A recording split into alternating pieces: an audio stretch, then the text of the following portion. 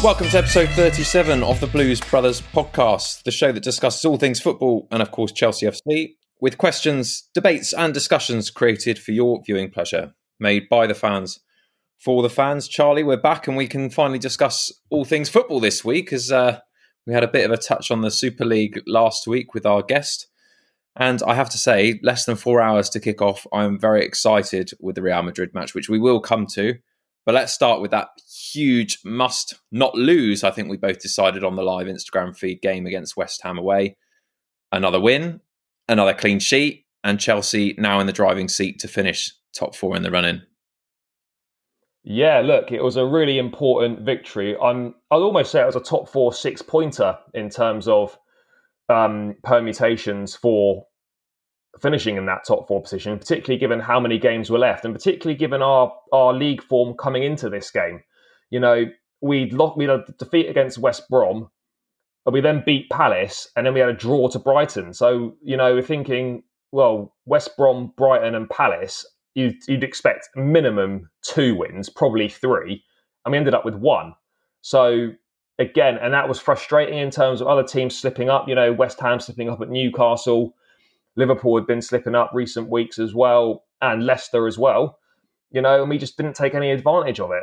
So it was really important that we did win this game. And, you know, I've got to be honest, it wasn't a great game. You know, it was one of those cagey ones. I think I predicted a 1-1, and you went with a 2-1. I didn't think there was going to be many goals in it. We were very solid defensively. We didn't give them a lot of opportunities. And in fairness, the first decent move we put together, we end up scoring. It's a nice ball into Werner to begin with, who holds it up on the turn. I think he plays it to Mount, who then plays it out to Chilwell, and then the cutback's there for Werner to put into the net, and he finished it nicely, which we haven't said too often about Werner this season. But credit where it's due, it was a nice team move, and he put it in.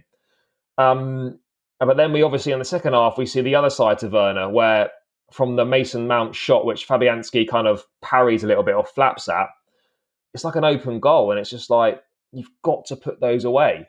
So it was basically Timo Werner's season in 2 opportunities there. One he puts in, and then one of the easiest ones he misses. And you know, he's had a lot of glaring misses, like absolute sitters this season that are almost inexcusable to miss for a footballer playing at that level. You could excuse 1 or 2, but he's had at least 5, 6, maybe 7. But anyway, you know, we managed to hold on and see that game out. And I thought we played very well. And I know we've touched on it a little bit beforehand, but defensively, we have been absolutely outstanding. And it doesn't seem to matter which players come in, whether it's Christensen coming in, whether Zuma plays, whether Thiago Silva plays, you know, or there's rotation in the fullback areas. We seem to be watertight at the back, and I know me and you have been concerned in recent weeks about, well, we don't seem to score many goals, but because we're so good at the back, we only need to score 1 goal to win a lot of games. So I know you can't obviously rely on that all the time, but currently 1 goal seems to be enough for us, and you are confident that if we score, we're more than likely going to win the game, or we're not going to lose. And it's been 10 clean sheets in our last 14 matches and 16 in 21 since Tuchel took over, which I think is outstanding. I think he's also the first Chelsea manager, definitely the first Chelsea manager, might also be the first Premier League manager, I think, to be unbeaten in his first 10 away games as well. So really putting some impressive stats together there and some impressive records. But it was a vital win, and I think a draw, like we discussed beforehand, wouldn't have been a disaster, but it would have benefited West Ham far more than it would have benefited us, particularly when you look at the games we've got left. You know, in our last 5, we've got Fulham at home after Champions League, then we've got City away, we've got Arsenal, Leicester, and Aston Villa away to play as well. So realistically, it's a tough run-in for us, whereas West Ham's is a lot more favourable. But I mean, what did you think of the game? I mean, I didn't think a lot happened really. No, it was another efficient performance, wasn't it? And we spoke in quite long depth on Instagram on the live feed before about just getting over the line. And I think that's exactly what we did. I thought we were in control of the game for the majority of it.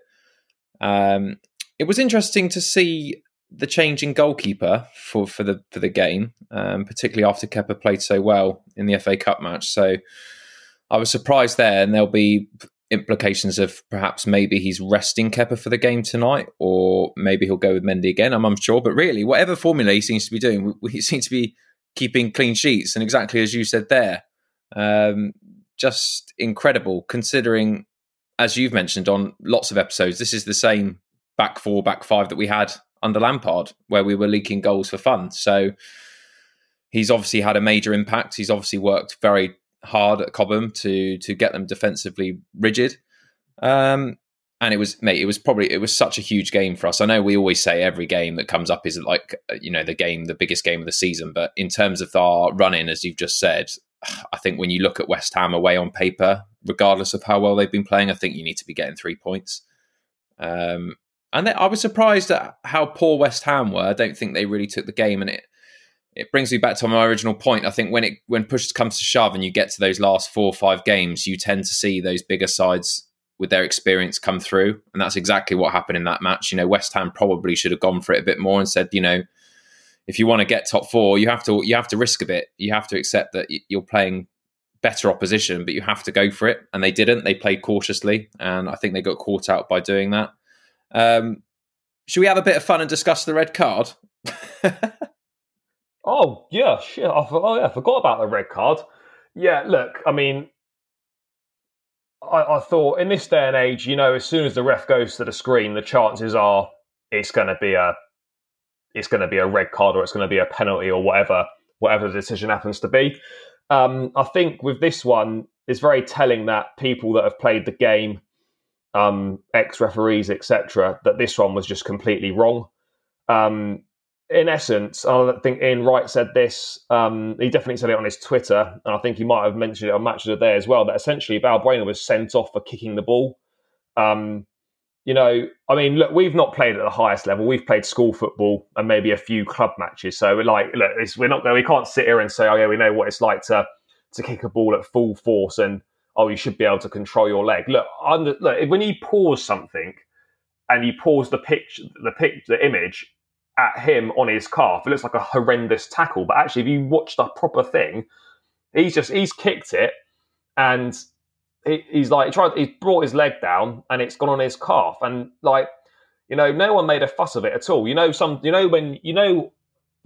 it in the past and in many games when there's been a bad foul on the pitch, all the players run over or they gather around the ref and stuff. There was nothing in this at all. There was no reaction from the Chelsea players. There was no reaction from the West Ham players.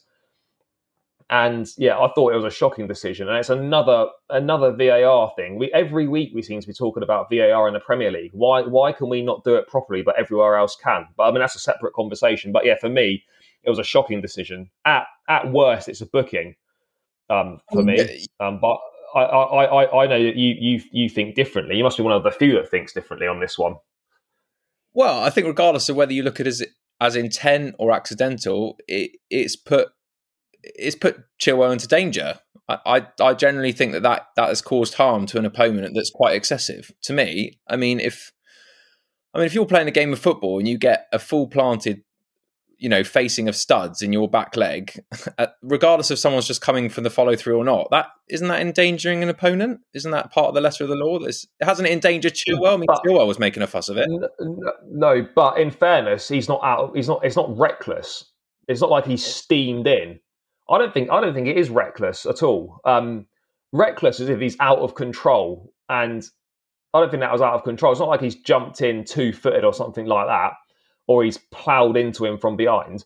It's the follow through, and it goes back to these other bits, like running action where you just fend someone off. I think it's similar to that. You wouldn't want to see a goal like someone sent off or booked for fending someone off, just have the arm out there just to see where they're at. So I think with this one, the Premier League's just shot themselves in the foot again with another really poor decision. But to be honest, yes, it's a poor decision, but at least it didn't end up altering the outcome of the game. West Ham didn't lose this game because of that red card, and we didn't win the game because of the red card. We won because we were better on the day. So luckily, the decision's not cost either team anything. But I'd be very surprised if that wasn't rescinded. I don't know if they've I haven't looked if they've appealed it or not, but I'd be surprised if that wasn't overturned. That stayed quite tame, actually. I was expecting a bit more heated, but we definitely do disagree on. I just want to touch on one other thing. Kai Havertz is not really featured in the last few games. Do you think that's just a fallen foul of Tuchel's rotation? Because he was pretty good against Crystal Palace, one of his best games, and he's not really featured much since. Yeah, I guess so. I am surprised because he's just started to kind of hit a nice patch of form where I definitely see the change in his, his aura in games. Definitely, just seems a bit more alive. So I think it is exactly as you say. I think it's he's subject of, unfortunately, a manager who likes to chop and change, and probably depending on opponents and whether we're home and away, it probably does impact the starting 11, and I think that's just how it goes. Interesting that he brought Tammy on as well in that last couple of minutes. I was going to say you must be happy that your mate Tammy got a few minutes at the end there. Mate, again, he should have probably netted one as well. He actually missed it, which was unbelievable. I can't believe he missed that. But that was a poor miss, but luckily it didn't cost us. I think it's fair to say that he's definitely. Well, I actually looked at there was a figure that was on Sky Sports of the players that have had influence pre and post Frank, and Tammy's had the biggest percentage of change in terms of the amount of involvement he had with Frank Lampard compared to now under Tuchel. I mean, literally non-existent in squads when he was pretty much one of the first names on the team sheet in Frank's 11. So, yeah, I think we've touched on this. I think it's fair to say that he's probably now surplus to requirements for Thomas Tuchel at Stamford Bridge. But I think he could end up. So ironically, I think he could end up somewhere like West Ham, and he'd probably do quite well. Listen, I think he is a good. Look, I've praised Tammy Abraham on this show, and I am a fan because I think. I get your argument about why do we always boast about the English players, and why do we always give that if you're good enough you get in the team. But I think there is an element, particularly with everything that's happened with this Super League. I think it really is important to remember that this is English football that we're talking about, and we do need to support those players that come through the youth system as much as possible, because otherwise, then what are we trying to achieve with all the investment that we put in place with the youth systems and the reserve teams and everything else? There's rules. Oh no, I fully agree with that, but I just think it's if they're good enough, they'll play. I don't think we should just be for the sake of it because they're from the academy. If they're not good enough, we shouldn't be giving them a chance. Like if you've had a chance, Tammy's had a large chance. But can you make that argument with how Paul Werner's played though? Yeah, you can, but it's an interesting point actually, because Werner's, yes, it's highlighted more because of the money and obviously because of how good a player he's shown he can be. But I think that Werner, I was listening to an interesting debate. I can't remember where it was about whether Werner has been a flop this season or not. And I think if you're purely looking at goal scoring, you probably have to say yes. But actually, when you break it down, and I know you can't judge everything on numbers, he's actually had quite a lot of goal contributions. And he has, in big games, he has made significant contributions, whether that's, well, not that often popping up with a goal, but running the channels, getting in behind, creating chances and assisting goals. He has done quite well in that respect. But I mean, if I was pushed on, has Werner had a good season or not? You probably have to say no. I mean, would you agree with that analysis? Yeah, it's a very difficult one because I don't think you can bracket it under a yes or no. I think it's more, if you're looking at it from a goals perspective, obviously it's been a disappointing season because you would expect a player coming in of that caliber for that price tag, you'd expect more. But to be honest, I'm like Thomas Tuchel in the sense that I would have to play him because I just feel like the potential is so great of him putting in a decent performance, and that doesn't necessarily mean that he has to score goals. I think he's the leading, if not the joint assist man in our squad at the moment. So that tells a story. I mean, he's so influential. We saw it in the City match, against the best team in the league, possibly the world, where they were shit scared of him. Every time he got on the break, okay, the finishing has lacked this season, definitely. Maybe he burns out towards the end. Maybe I certainly think it's a psychological thing.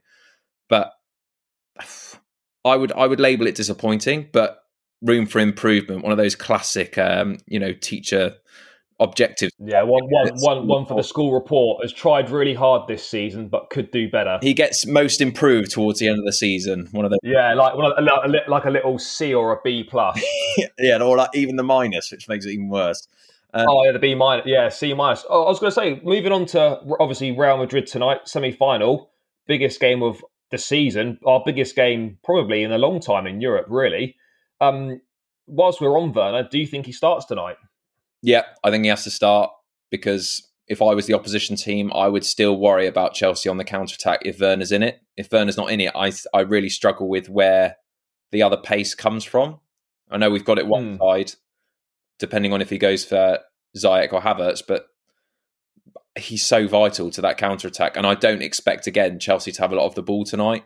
I think it might be quite a cagey affair, but certainly as he scored, hopefully, I mean, I'm not going to speak too soon, but hopefully that ends the goal drought and he now kicks on. I'm not expecting, miracles tonight, but I mean, he did this before where he scored and then he went on a goal drought until now. So I just hope to God that goal is not the last goal he scores in another 11, 12 games. But I really think he has to start. I mean, do you agree with that? Yeah, to be honest, I think he does have to start. I think he is one of our most dangerous forward players. I know his finishing and his goals and chance conversion, etc., wouldn't suggest that, but we are a more dangerous team with him in the side, because with him playing, that allows us to get in behind and play that ball over the top and play that ball in behind. And he is lethal with pace. And Real Madrid have got aging centre backs. An aging centre back in Ramos. Obviously, Varane's quite quick as well, but Ramos is not the quickest. And in the fullback area, I think that's where we can expose them as well. So I wouldn't be surprised to see Werner playing left or right, or left 10, right 10, and us trying to expose in behind the fullback. So I think for that reason, I think he does have to start. I think Giroud's bang out of favour now. I don't think we'll see him feature at all. Mason Mount's going to obviously play, and then it's just going to be a toss-up between Ziyech, Havertz, and Pulisic. I fully expect, I think it'll be Christian Pulisic playing, so I think it'll be Pulisic, Mount, and Werner in our forward line tonight. And one thing that has come out, I'm sure people are aware who obviously follow football, that there's going to be no Mateo Kovacic tonight. He misses out.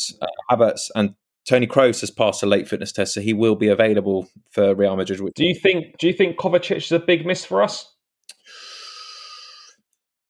I think so in games like this, but it's hard to say. He reminds me a lot. I'm not going to compare too much, but he reminds me a lot of Ballack. I think if you're missing Ballack, you realise how big of a miss he is. But when he's playing, you don't necessarily see it as much of the work he does. So it'll be interesting to see how we do without him tonight. But I think we've got ample quality in obviously Kante, and as much as we have criticised Jorginho in the past, and rightly so, since Tuchel come in, he's been one of our best players pretty much. So yeah, I mean, I can't say that I'm too concerned going in with a midfield two of Kante and Jorginho. I don't think it's going to be a game defining problem by not having Kovacic. The goalkeeping situation is interesting. To be honest, I'd be very, very surprised if Kepa played. I think the only Champions League game Kepa's played was the dead rubber group match at the Bridge against Krasnodar, and we'd already qualified. I'd be very surprised if in this stage of the tournament and for this calibre of match, he were to appear. And the only other real big decisions is, I think the fullbacks pick themselves. I think Ben Chilwell will definitely play, I would expect. The only other big decision, I think, is does he go with Reece James or does he play Azpilicueta at right wing back and bring in another centre-half into the back three? What do you reckon? I think for a game like this, I'd go Azpilicueta. I think he's been in good form recently, and he's got that experience. Again, I think if you're looking from an opposition's point of view and the strike force that they've got, I'd rather have someone who's been there and done it than a Reece James who's still, in my opinion, can be risky. He's a bit suspect defensively still, isn't he, really? Then we lose that power going forward, that delivery. And it's just, it depends how Tuchel's going to go for it, whether he's going to say, well, this tie is going to be won or lost in this first leg, or whether we play cautious and try and get some sort of a result or a draw and keep it clean sheet. That's the biggest question. So for you, you'd go Azpilicueta right wing back. Who would you bring in as the third centre half then? Would you have Christensen or Zuma to go with Rudiger and Thiago Silva? Oh God, I don't trust either of them, to be honest with you. I think, God, that is a difficult one. I presume we both think that Thiago Silva is going to play. Yeah, he probably does. Yeah, I think if you're asking me the question, so if you're asking me Zuma or Christensen, I would probably go for Christensen just on the basis of the season. But the thing is, they both offer, when they're on form, they both offer so much. But then they're both. I think it was Zuma even in, I don't know if it was the West Ham match where he kind of... It was in the Brighton match where Zuma gave the ball away at the back and they were pretty much clean through on goal. But they both do that. So it's like, you get shot in the foot. One pick. I mean, to be fair, I think Christensen is probably better defensively, but in the opposition box from set pieces and stuff, Zuma is much more of a goal threat than Christensen is. Yeah, there's an interesting stat, actually. I think Zuma's got the most goals from us at the back, and obviously we've scored the most goals from set plays, not in the Champions League, but in terms of the Premier League season. So I think Zuma...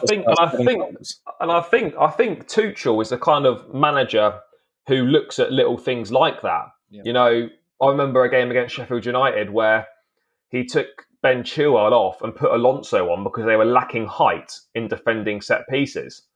So I think he's a manager that looks at details like that. So, I mean, I'd probably go with Christensen, but I wouldn't be surprised for his prowess from set plays if he did end up going with Zuma. Yeah, it's a really good point, because it's probably going to be where we have to take advantage of those little margins, because we're not going to be favourites. They're going to have a majority. Do you think we have to score tonight to have a chance of going through?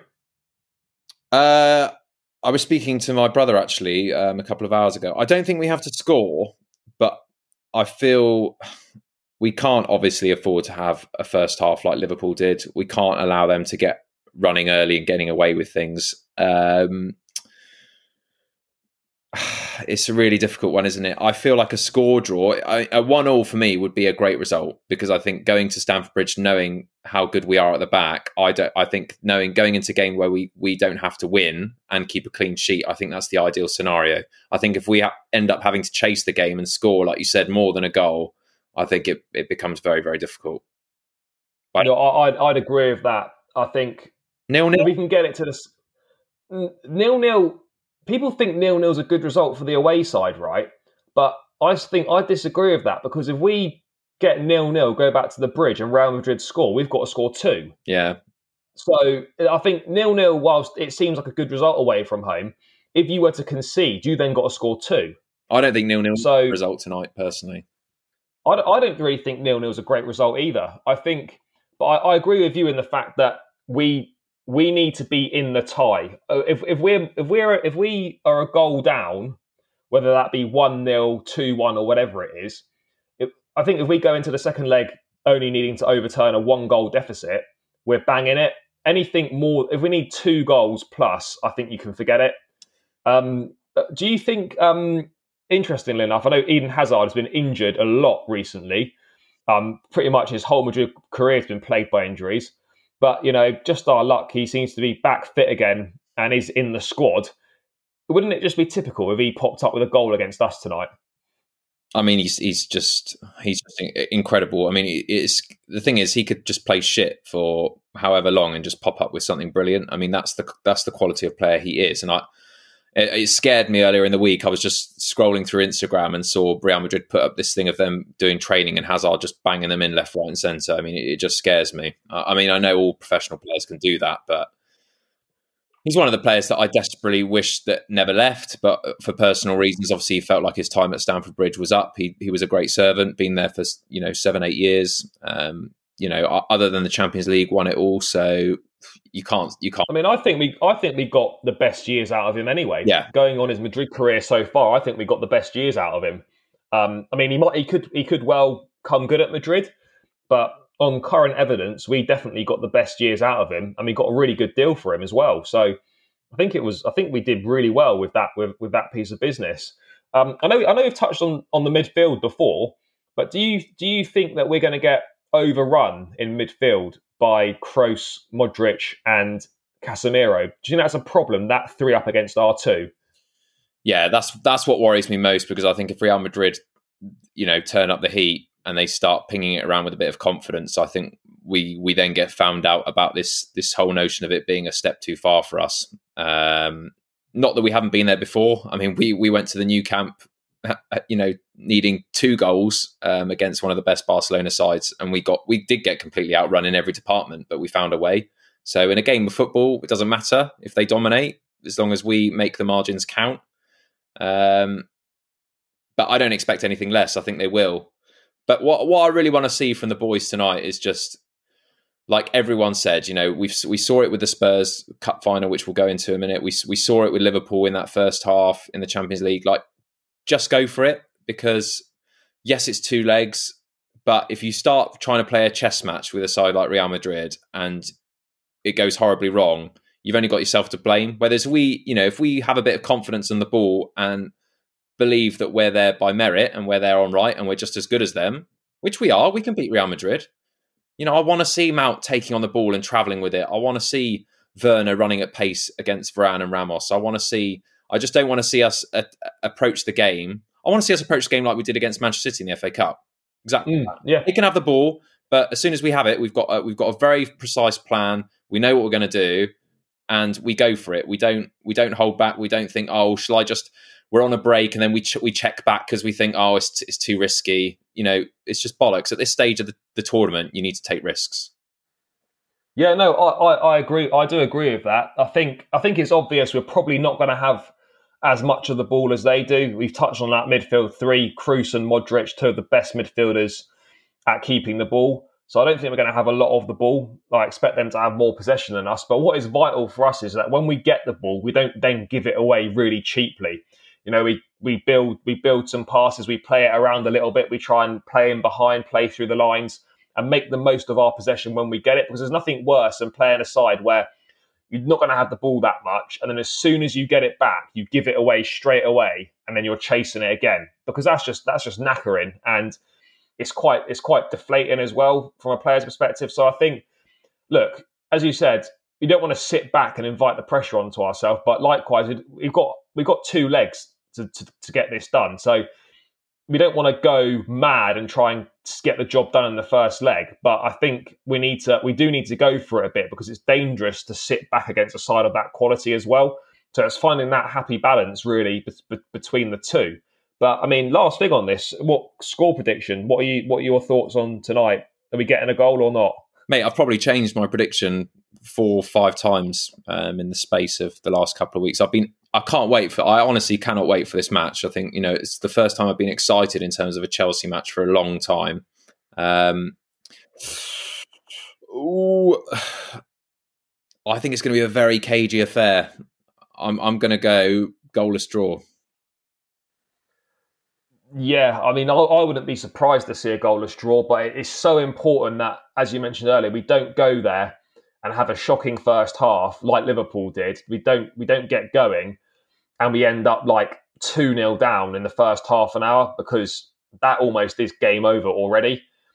So, I mean, I do think we're capable of scoring tonight. I'm gonna go with a 1-1 draw. I think they probably will get one, but I think we've definitely got the players, and we're playing well enough to nick a goal. So I'm going to go with a 1-1 draw. For you. difficult one. I'm going to go with. I mean, this might sound ridiculous, but I reckon Timo might come up trumps tonight with a goal. I don't care how it goes, and I don't care if it comes off his knee or he puts it in with his nose or whatever. As long as it goes in, I've just got a feeling he might slot one tonight. How about that? Timo Werner in a 1-1 draw. I'd take that all day long. Let's hope Charlie's right on that one. And we have got a very interesting guest that's going to join us in between the two legs, who's got very good Real Madrid connections. So please stay tuned for that. But what do you want to discuss next, Charlie? Do you want to go on to the League Cup final? Should we do that? Yeah, we might. Yeah, let's touch on that. First trophy of the season, done and dusted now.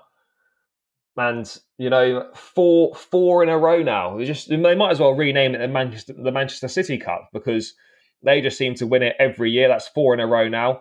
And in fairness, I thought Spurs might have had a chance with them when they sacked Mourinho. I thought they probably got almost no chance now.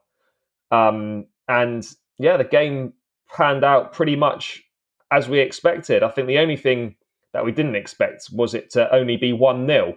I mean, utter dominance from Manchester City. What are your thoughts on the game? I don't buy the argument that if they had kept Mourinho, that's the guarantee that they're going to do better in the cup. Because I think when you're playing Manchester City, I think there's two factors. One, Mourinho's going to play exactly the same way as Ryan Mason's team did anyway. And I think when you're playing Manchester City, realistically, for a team like Spurs, that's the only way that they're going to be able to win. Trying to play on the counter-attack. Very limited chances, but trying their best to get into that final third if they can. And eventually they just got burned down and run down. It was very disappointing that they conceded from a set piece. I think they'll be annoyed at that, considering I think there was only about 8 minutes on the clock. Yeah, the goal about 8-10 minutes left. So, I think you were right when we discussed just off air that they were probably just paying for pens, mate. Probably after the hour mark, they probably thought, right, let's just keep it tight, and we've got this. If we just take it to pens, that's our best chance. Because they definitely took their foot off the gas. Maybe that was just a sign of, exhaustion from their point of view, from having to, I mean, was it even on the gas? Well, I think Harry Kane is so central to their whether they perform well or not, and he just wasn't at it. Whether he wasn't fully fit. He had no touches in the Manchester City box. But notice Harry Kane he had to come to get the ball. Yeah, but no touches in the box, and he didn't have a single shot. Harry Kane in a cup final. That is not good enough from Tottenham.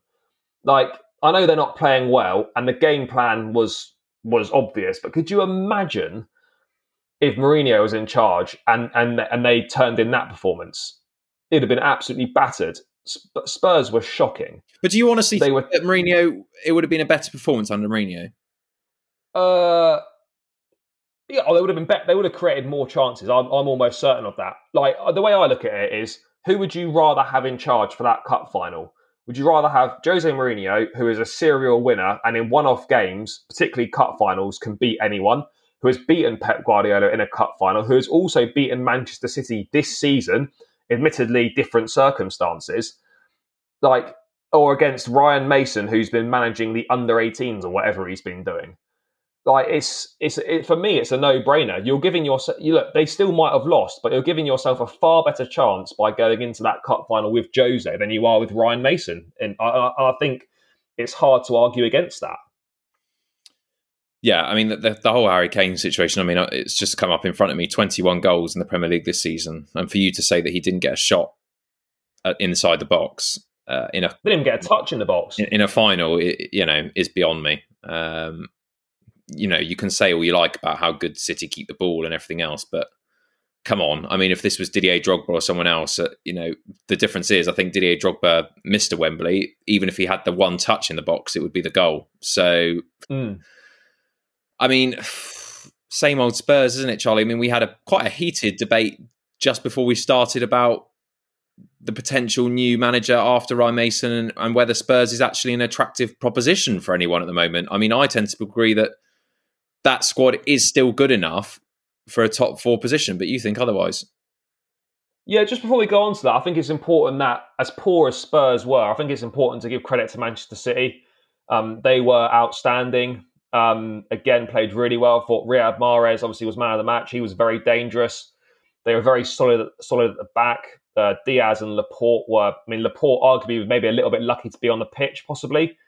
But again, him and Ruben Diaz at the back were outstanding. Kyle Walker was great going forward. Cancelo was good. Phil Foden was class. They were just fantastic. Dominating possession, creating chance after chance, not giving Spurs any opportunity to do anything. And this side, it's interesting how we've seen a lot of good Pep sides at City over the years, but it's interesting how this one, how they create so many chances and have been so dominant this season in domestically and in European football without really playing a number 9. Aguero hasn't featured at all, and Jesus doesn't feature that often. So I think it's incredible that they're managing to create this many chances and score as many goals as they do, and to win the games they do without having a centre forward at all. Whether they go with Mahrez up there, whether they go Sterling, Foden, Bernardo Silva, I just think it's incredible. I don't think we've ever seen anything like it. Yeah, we've seen teams go with a false 9 for odd games, but teams going with a false 9, pretty much for a whole season, give or take. It's just outstanding, and it's credit to obviously Pep's coaching and his training and whatnot. But yeah, I don't think I've ever seen it before with a false 9 pretty much for a whole season. Charlie, I know we're huge fans of Mourinho because of what he did at Chelsea, obviously our club. But some of the stats before that cup final were ridiculous. 93% of our finals, I think, won. The last final we actually lost was subsequently, I think, that Copa del Rey against Jose Mourinho.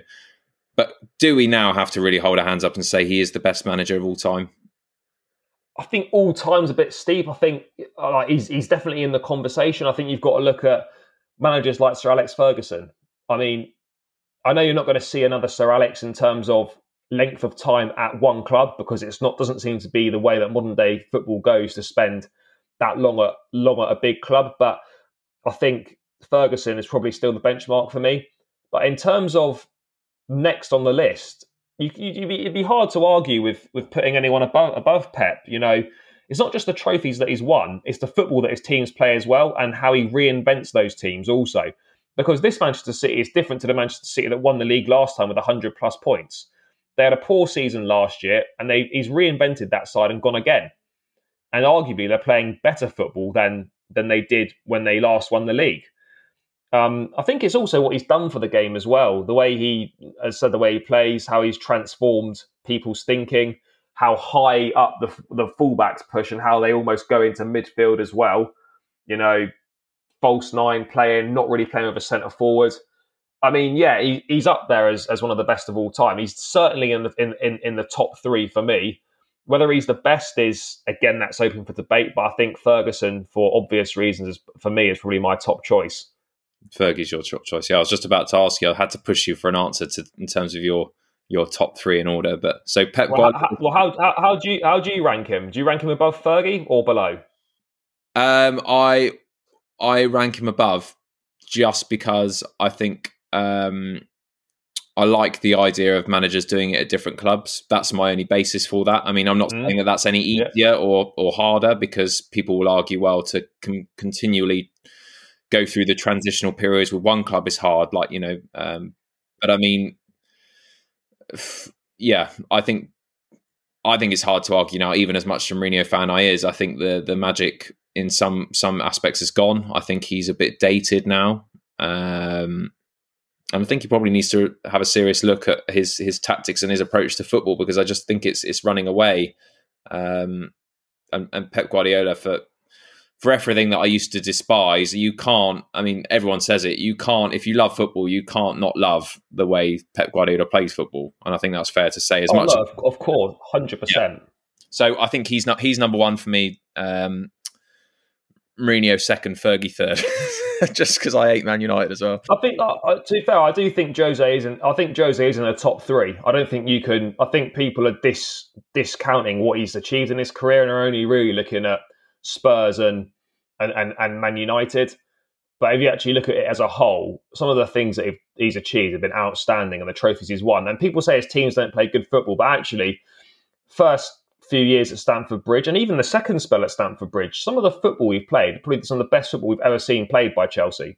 some of the football his Real Madrid side played when they scored the most goals in La Liga when they won the league, and they got over 100 points against one of the best Barcelona sides.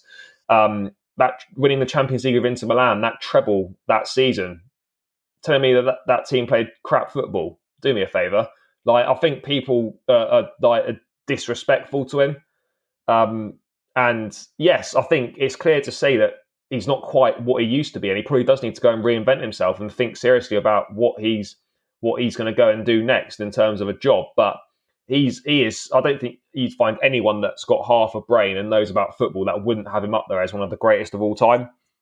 Where do people like Zinedine Zidane and Carlo Ancelotti and managers like that rank in your? Oh, Zidane's too early in his career. He hasn't managed for long enough. 3 times. Ancelotti, okay. Yeah, he is, but he's got to do a bit more. I think he's got to manage for a bit longer. I think he needs to prove himself over a longer period of time. And I'm not discrediting his achievements, but I think you can't include him in a greatest of all time conversation. Ancelotti, good manager, very good manager, but I just think probably not. I'd probably say he's in the top 10. Top 10. Interesting. But yeah, no, I think it's an interesting debate to have. But I think those three are. I think they're quite obviously the three that you'd go to probably. Yeah, I mean, I don't think anyone can debate that. Everyone will have probably a different order, but in terms of the top 3, I think people who are going to put Wenger in there, they can just ignore. Oh no, no chance. No, behave. We're getting closer and closer to kick off, aren't we? There are news reporters outside Stamford Bridge going through the latest updates that I've got right in front of me now. I can see Hazard just that's been training. As close and close as it goes, Charlie, this game against Real Madrid, are you nervous? Yeah, I'm quite nervous about this one. I think you touched on it. Obviously, I was really excited about the Manchester City semi-final, but in terms of excitement and calibre of game, particularly in Europe and on the world stage, I haven't been this excited / nervous for a Chelsea game in a long time. I think it's got a lot riding on it, and it's going to have big permutations going into next season for us as well. It's a massive game. But yeah, sorry, mate, just completely didn't answer that question. We obviously we went on to City a bit. Spurs manager, next job. Next job. It's a tough one. I mean, me and you slightly differ on this. Like, do you think Spurs is a big job still? In terms of calibre of job out there, is it a big job to get? Yes, I put it in the way that I said to you, if a message popped up in your inbox and it said, the Spurs job is open and you're a football manager, you can't ignore opening it. You have to have a look. I think it's one of those that's got the potential, but for whatever reason, they've got a psychological mist over their eyes, or I don't know, maybe people just look at the 2 or 3 quality players that they have and think that's enough, when actually the rest of the squad, if you took those out, is very average. But I don't agree with that still. I still think they've got quality all over the pitch. And for me, I do though. I honestly do. Like, if you look at the other Premier League teams, they should be sitting above, 14 of those teams, they should be above. With the squad that they've got, Bale, Moura, Song, Kane, Lloris, they've got some quality players there that have played at the very top level. Have won things for national sides. I find it is a very difficult job. I'm not getting away from that at all. There's no, I don't understand really their model in terms of what they're trying to achieve, because we know that Daniel Levy he's an accountant. He's about money. He's about making profit. I think, yes, he wants, for anyone who wants documentary, he wants Spurs to take it to that next level and win a trophy. But are we a bit harsh on Spurs because they're competing? You see the same teams in finals all the time. The Chelseas, your Cities, your Liverpools. I mean, can anyone really compete against those teams anyway? It's a tough one. I mean, in terms of if it's a big job or not, I think if you look at it from a manager's perspective, it's great stadium, get to like London life, which is quite big for a lot of these people. Then outside of that, like there's a possibility that the next manager possibly won't have Harry Kane. And you look at it and you think, well, they're quite a long way from challenging from the top four. Their squad needs a massive overhaul. There's complete lack of quality in there, all over the pitch. Massively. Apart from Kane and Son, and Bale's on loan, he probably won't be there next year. Moore is not bad. Like, outside of the attacking areas, the lack of quality in defence, goalkeeper, and midfield is terrible. So bad. Like, how bad? Pretty bad. Bad in the terms that none of those players would get in the teams above them. Okay. And I don't think you can. I mean, possibly actually, in fairness, and Ndombele is pretty talented boy. He showed glimpses this season. I think he'd probably get in a few teams above. But otherwise, mate, those players aren't getting in any of those sides above them. So what's a bigger job, Leicester, West Ham, or Spurs? Currently. Well, in general, I mean, if you had emails that, you know... If you look at it over the years, then you'd say that Spurs was a bigger job, like was a more glamorous job than Leicester or West Ham. But in the last few years, Leicester is a bigger job than Spurs, based on the last few years. I don't think you can argue with that. Well, I do, because I think if I had two... But purely based on the last few years, in terms of how well Brendan Rodgers has done at Leicester, 5th place, they're in the FA Cup final this year, and they're probably going to qualify for the Champions League. Leicester is a bigger job than Spurs in terms of current situation. Well, they're in a better situation, but does that make it a bigger job? I mean, Arsenal, people would argue, is a big job, but they're in 9th. So, I mean, form is temporary, class is permanent, right? You need to look at the history of the club. But Spurs have got no class. Yeah, okay, but Leicester have won the Premier League, granted, but you take that away, then are they as big a club as I mean, Tottenham have always been considered one of the bigger clubs. Well, if you're looking at the history, Leicester's probably got a bigger history of winning stuff than Spurs. Oh yeah, they do. But you know, I just think it's a difficult one. I think like it's a Premier League job, and it's a club that should be doing a lot better than it is. But when you actually look at it, there's a lot that needs to be sorted out. You know, yeah, it's got a great stadium. Other than that, it's not a team that wins trophies. It's not a team that's anywhere near the top 4 really at the moment. And it's a team that could be about to lose its best player and a squad that needs massive overhauling. So you look at it and you think, that's a big to-do list for whoever comes in next. I mean... Who is that? Who do you think... Well, that's what I was about to ask you. Normally, you sort of have a bit of an idea about who might come in when certain jobs become available. But you look at it and you think, well, they did want Nagelsmann. I think there was like sort of rumours about that. Obviously, he's gone to Bayern Munich. That's now been confirmed. He'll be starting there next season. You look at it and you think, well, who could Spurs actually realistically get? You go to the managers out of work first. So out of work managers at the top of my head: Allegri, Maurizio Sarri. Eddie Howe, probably not. But Maurizio Sarri is a possibility, as is Allegri, potentially. When you look at managers in work, I mean, the big one would be Brendan Rodgers. I know you think that they might go for him. They may well try and go for him, but I don't think he'd go to Spurs, purely based on the fact that he's building something good at Leicester. Leicester are in a much better position than Spurs are. And they probably have Champions League football next season. It's another adventure to push on. And I think Brendan can get a better job than Spurs anyway, if he waits a bit longer. Otherwise, you're looking at managers that I've heard talked about, like Hassan Hüttl at Southampton and possibly Nuno at Wolves. I mean, I'm not really sure who it's going to be. Well, I'll throw some out there that Sky Bet seem to think. You've got bottom. Yeah. You've got Eddie Howe in the conversation. So is Rafa Benitez. Ryan Mason to take permanent charge. 12-1. Oh, mate, no way. Two that are also in here are Scott Parker and Graham Potter.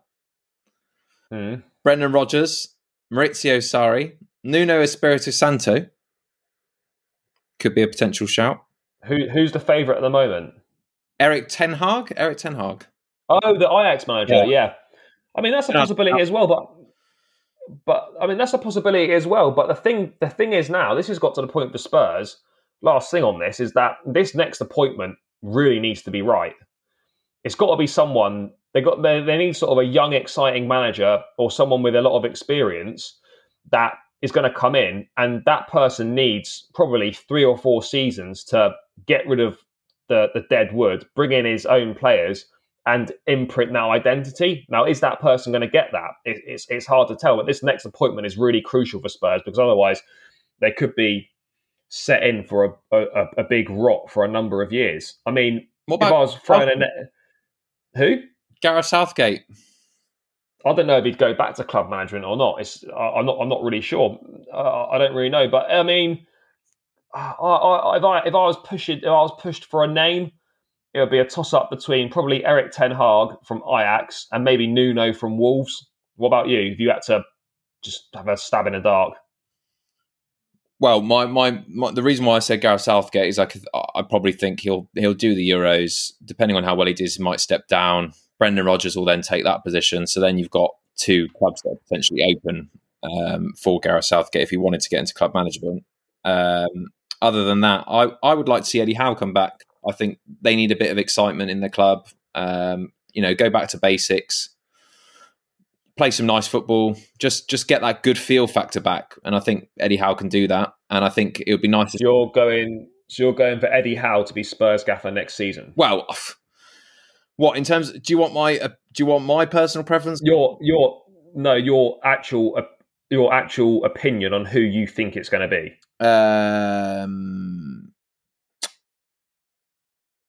Allegri. Let's go Allegri. All right. Let's see how that one plays out. Yeah, let's see that. But yeah, I think. Yeah, so we'll move on to the questions now. Then, as always, thanks for sending those in. We have briefly touched on this. What are your thoughts on Nagelsmann going to Bayern Munich?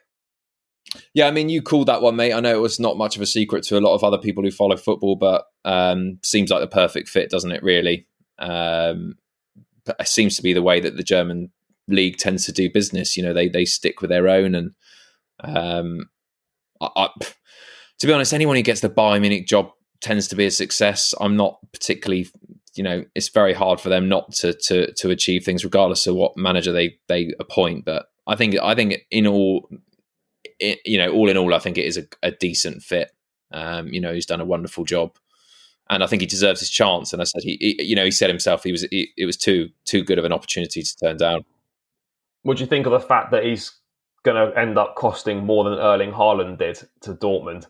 Yeah. He's going to end up costing about 25 to 30 million euros to get him. That was surprising, but then as soon as you messaged me that and said that that's what the case, I knew that wasn't going to be a factor at all in terms of stopping the move. So in that sense, no, I think they wanted that. They wanted him, and he wanted to go, and yeah. Yeah, look, I think it's a great move for him. A really exciting manager who's done very, very well at Leipzig. Really put them back on the map in terms of challenging for the league title. Bit of a force in Europe as well. The only thing I will say about this is that I just think Bayern have just got all the power in the German league. They literally sign the best players from their closest rivals, and then they rob their best manager as well. I just think it makes a bit of a mockery of the competitiveness of the league. Like, realistically, the German league just turning into one of them, a bit like France. I know there's a title race in France this year, but you're looking at it, and Bayern Munich 9 times out of 10 will win the Bundesliga easy, and there'll be one season in 10 where it doesn't quite go right, and someone else will win it, like when Monaco won the French league that year. But generally speaking, Bayern are just going to win the league every year, and they just get the best players from their closest rivals as well. So I just think it just makes a little bit of a mockery of the competitiveness of the Bundesliga, really, in my opinion. Right, next one then. Obviously, new this week, Premier League Hall of Fame. We saw Alan Shearer and Thierry Henry inducted in. Who do you think deserves to be inducted into the Hall of Fame? Like the next two, if you're going for the next two into the Hall of Fame. Oh, God, I wish I had more preparation for that question. It's a cracking question. Well, I think John Terry has to be in there. Yeah, I was going to say him as well. And I think Lampard would have to be considered as well. Yeah, Lampard and Gerrard would probably be next on the list, wouldn't they? Whether they're working front to back or whether it's just random, I don't know. But you'd have to say those. I mean, Ferdinand would probably be in there. Well, I mean, even players like Patrick Vieira and Roy Keane. I mean, and Paul Scholes as well. Scholes. Like there's a lot of top players over. What strikers would you put in there? I think they've already done the strikers, haven't they? Is it only 2? Oh, I'm not sure. I think Drogba's been nominated as well. Henry, Drogba. Henry's in. Who else would you put? Rooney. Rooney's got to go in, surely. Yeah, Rooney should be in with a shout. But yeah, it's an interesting question. I'll probably say next two that will be in. I mean, I think it will probably be, if they're going midfielders, for example. Let's just presume they're going for midfielders. You probably have to say it'll be Lampard in there, and then maybe Gerrard or Scholes, maybe. It's a tough one. Depends what you categorise under like Premier League legend, because you could, obviously players like Aguero, but then you think, well, would you have players that are a bit more, they're known for their character, like an Eric Cantona? There's Cantona's in there. There is I haven't got it to hand, but there is a list of players that have been nominated for it. So there's only a certain list players that can be put in. There's like a nominations list. But yeah, I'd have to say Lampard or Terry, or I think those two would have to be in it. Yeah, certainly Chelsea ones, yeah. This is an interesting one. How far away do you think we are from having a more competitive title race in the Premier League? Obviously, last season, Liverpool ran away with it, City running away with it this season. City look like they're probably going to dominate for a few more years. How far away do you think we are from having a realistic title race in the Premier League? It's a shame, because on reflection of this season, you'd probably say that there was a good opportunity this season. I mean, you say City have run away with it, but they've only got 77 points. That's not great for a season. They have dropped a lot of points this season. I mean, be it that they've been working pretty much at a canter this whole season because they were so far in front. But we've got. You actually said before we went on the show, if we had Thomas Tuchel before the season started, questionably, you could have said that we could have had a title race on right now. If you go on form since he's been here, I still think we're a bit of a way off. We've alluded to several times. I mean, the lack of a striker that scores, regularly. I think that's critical. Or even just any player that gets double digits. I mean, we need that, whether they be from midfield or up front. I'd probably say 2 years, and then we can think about it. Yeah, I'd probably think maybe 2 to 3 years. I also think it depends how long Pep stays at Manchester City for. I think when he eventually decides to leave, I wouldn't be. If City were to win the Champions League this season, I think he might leave. There'd be nothing else for him to achieve. And I'm going to say something ridiculous now, which could be some sort of genius, or it could just be completely backfire. I'm going to say it now that if City win the Champions League and Pirlo gets sacked at Juve, Pep will be at Juve next season. Bloody hell, that is ridiculous. No, I'm just putting that out there. What, he's going to go and play Europa League football next season, is he? Currently, maybe. Wow, possibly. Bloody hell. Next one. Obviously, there's been a lot of talk about Kane's future at Spurs and whether he should go. Is it also time for Son to reconsider his future at Spurs? Well, that's what I told you, mate. I mean, if I was Song and I was hearing whispers about, my teammate who I link up with very well and is our best player, going to sack it in and throw in the towel, I'd be the next person knocking on the manager's door and saying, or the board member's door and saying, look, I'm out as well, because I just don't see. I mean, even just psychologically, how much of a, going into pre-season knowing that Harry Kane's not going to be there, you can almost take away another 15, 20 points. I mean, it's I don't know, but then I think it will be a domino effect. Like you said, they've got, in your opinion, they've got a lot of squad issues that they need to address. So it's not just a case of one player. But even if they use that money to replace players in the squad, it's still not going to be as good without Kane, is it? No, it won't be. I think Son will be at Spurs next year, but I think in the next 2 years he'll probably leave. I think there's a lot of teams that would take him, and if he wants to win stuff and he's ambitious, then I think he should look to leave. But if Kane were to leave, I wonder if Son would relish the option of perhaps being captain and being the main man. I'm not really sure. But yeah, if I was him, I'd be definitely looking at leaving in the next year or two. Interesting one. Where do you think Jesse Lingard will be playing his football next season? I'd probably say West Ham, mate, just because I think David Moyes will be very keen to get him down on a permanent deal.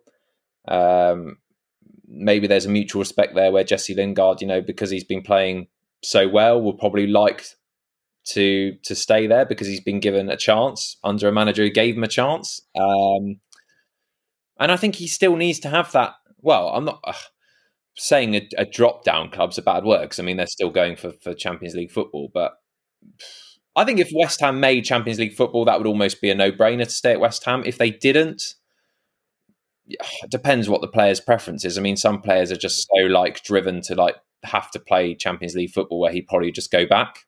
But I don't know. I'd probably say West Ham. I think Lingard's one of those that needs to be playing football every week for him to play well. I think it's the same for a lot of players, but he's one of those that needs to play every week. At Manchester United, he's not going to play every week. If he can accept that, and he's going to play a few cup games and he's going to get half hour, 20 minutes here and there, then he'd probably stay at United. But so if West Ham qualify for Champions League, or if someone else comes in for him, he's going to play every week, I think he'll go elsewhere.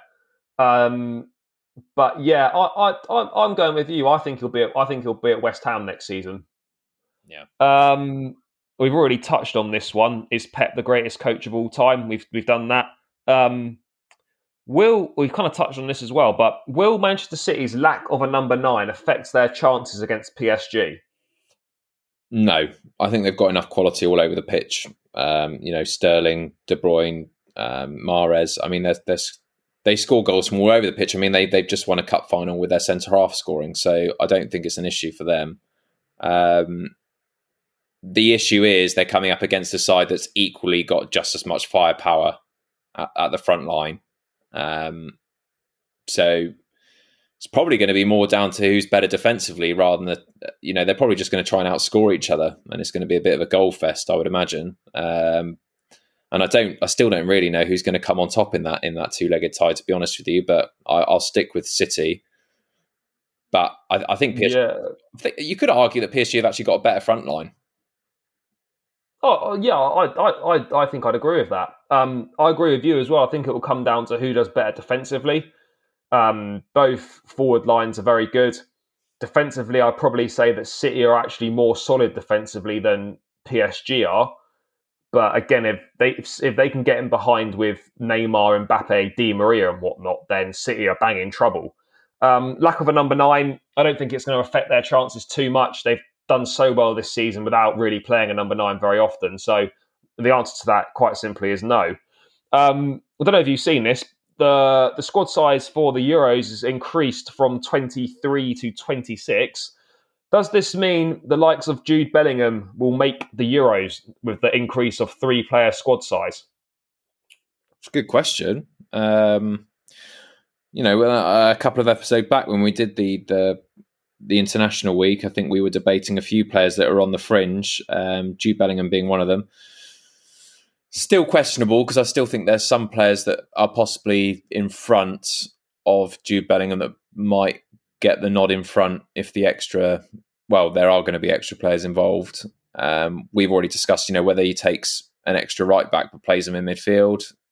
I don't know. Whether we take another striker as well. I don't know. Interesting one.